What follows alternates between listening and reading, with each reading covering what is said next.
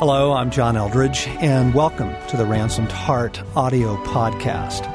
For more information on Ransomed Heart Ministries, our resources and events, please visit us online at www.ransomedheart.com. Welcome back. Sitting here today with Craig McConnell, and over the past podcast, we've been talking about conversational intimacy with God.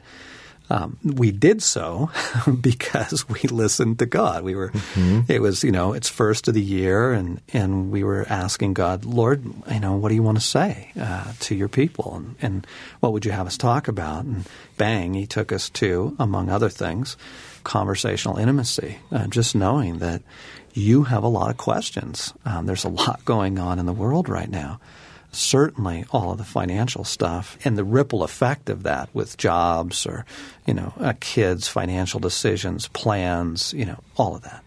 And rather than trying to jump into answers, we were discussing the importance of conversational intimacy, which took us to intimacy, which is where we want to speak to today. The question I want to put on the table is, so how do you find that?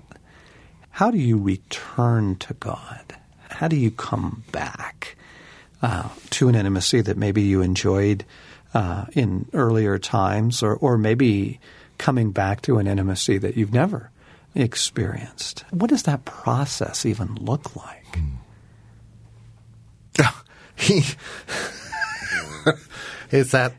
Did you just hit the ball to me? That was a lob over the net to you.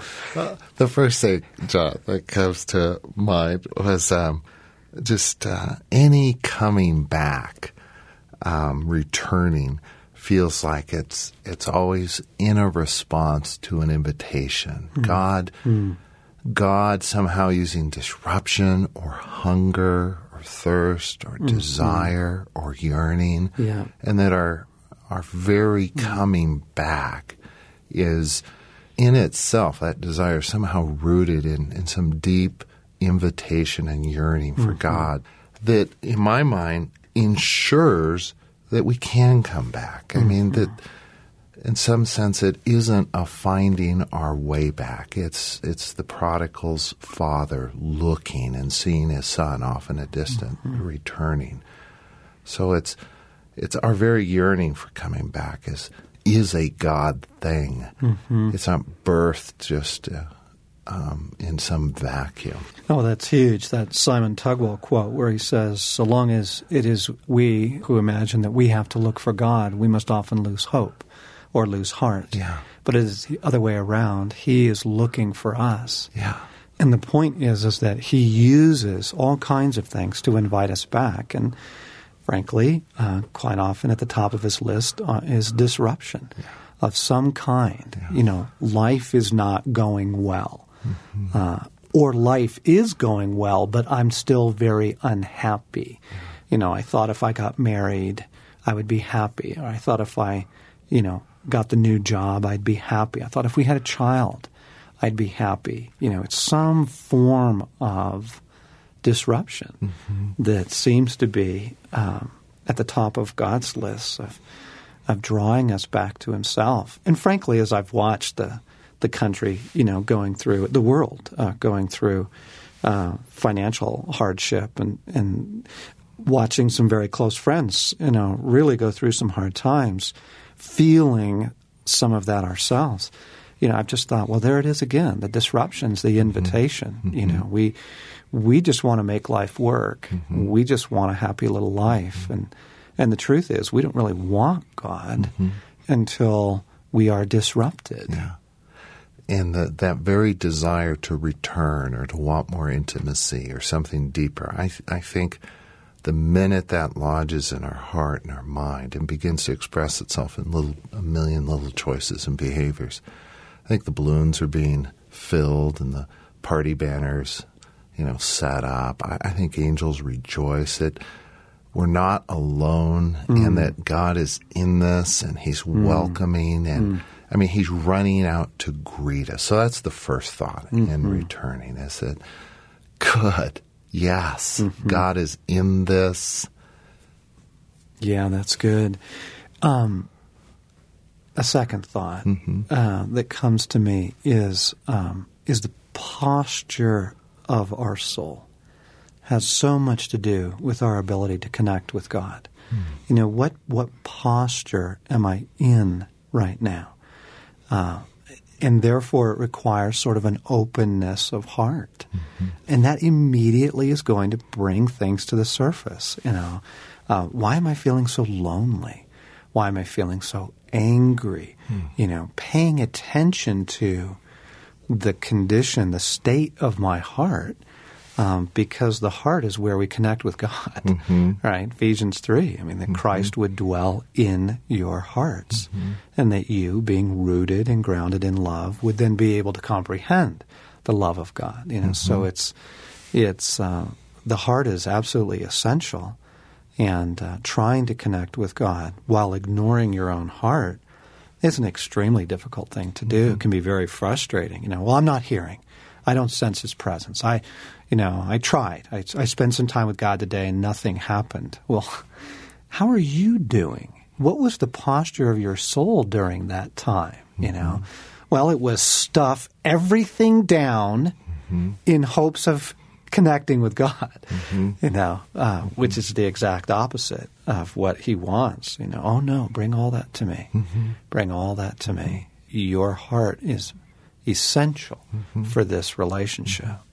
John, as you're saying that, I mean, one of the words that strikes me is, doesn't it seem like most examples or exhortations that we see of returning or coming to God, there's some humility of heart or spirit, not shame, not condemnation.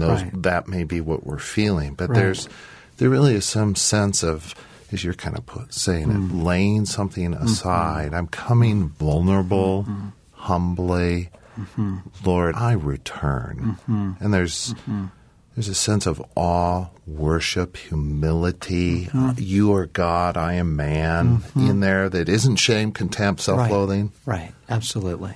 And I think part of that humility and the posture of soul of returning and of finding something deeper with God, this is what we're trying to chase today, is that realization that what I have been chasing is as empty, Lord. You know, part of the returning is a recognition that, Lord, forgive me. I have been looking for love in all the wrong places. I've been looking for life. And to lay down, to set aside, to shut the door to our other lovers. You know, what have you been turning to? You know, food, television, worry. What have you been turning to? Email, just distraction, preoccupation, you know, organization, right? Just getting the house straightened up, getting life straightened up. I mean, what other lovers have you been turning to? Because turning away from them is essential in coming back to God. You can't have both. The prophets make that really clear. God is a jealous lover, and He wants us to turn from our broken cisterns, you know, cisterns that can hold no water, as we come back to Him. And so I can look at my life and go, what is it that I do turn to right now for comfort, for assurance, for answers, for a sense of security? It's like, Lord, forgive me. It can be as simple as email. You know, I get a sense of security on being on top of my email, you know. And it's like, no, I turn it off. I don't look at it this morning so that I can turn to God with a fuller heart, with more of a wholehearted attention. And somewhere in this returning is in these early kind of seasons or stages of returning, I think God shows up and then directs us. You know, it might be repentance or confession that He speaks to or invites us into or asks of us.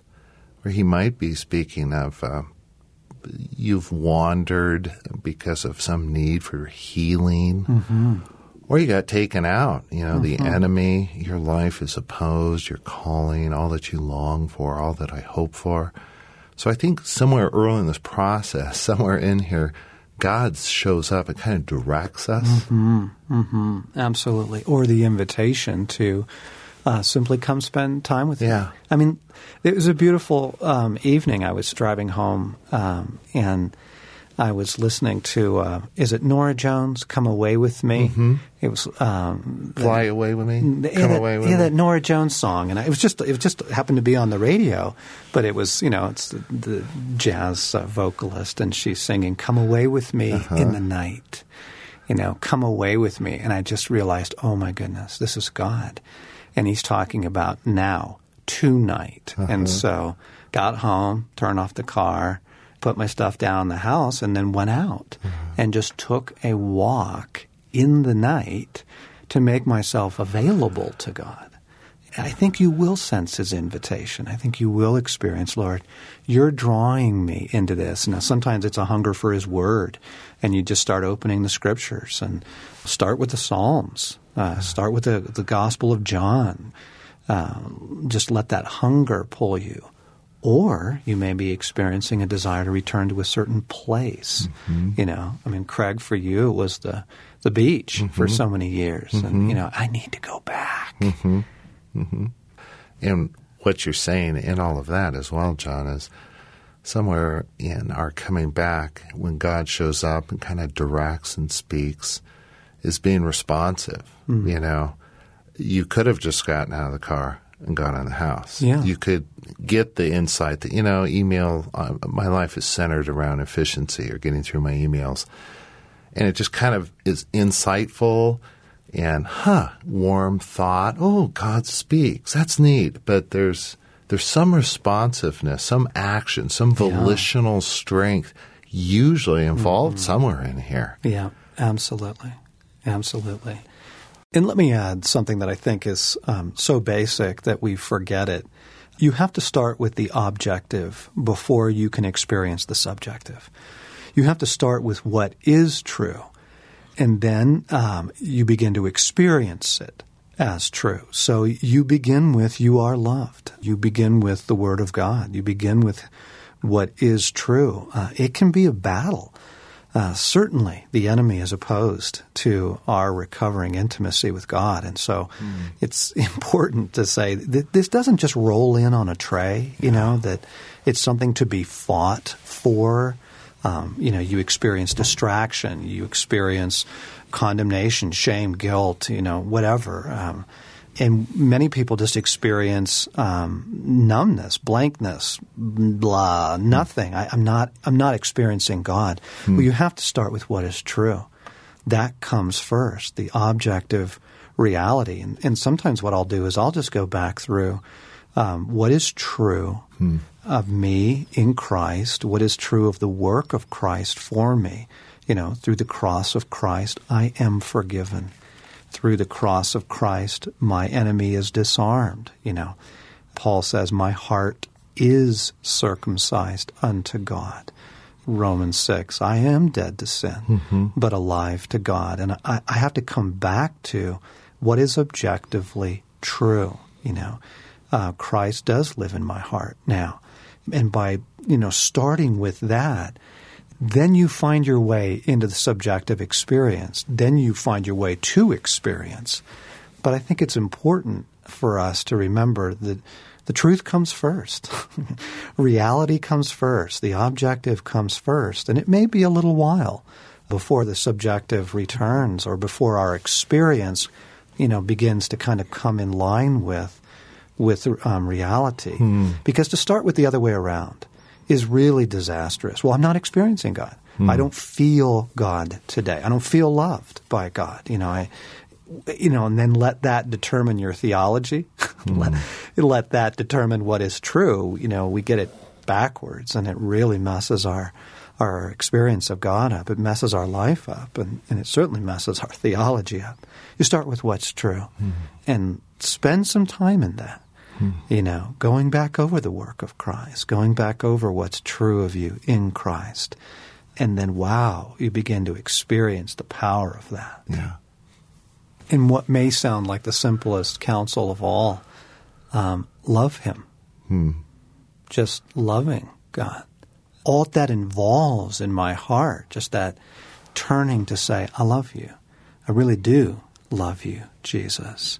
I mean, it just brings me back. It brings me back to the intimacy that I long for. And it can be as simple as love him.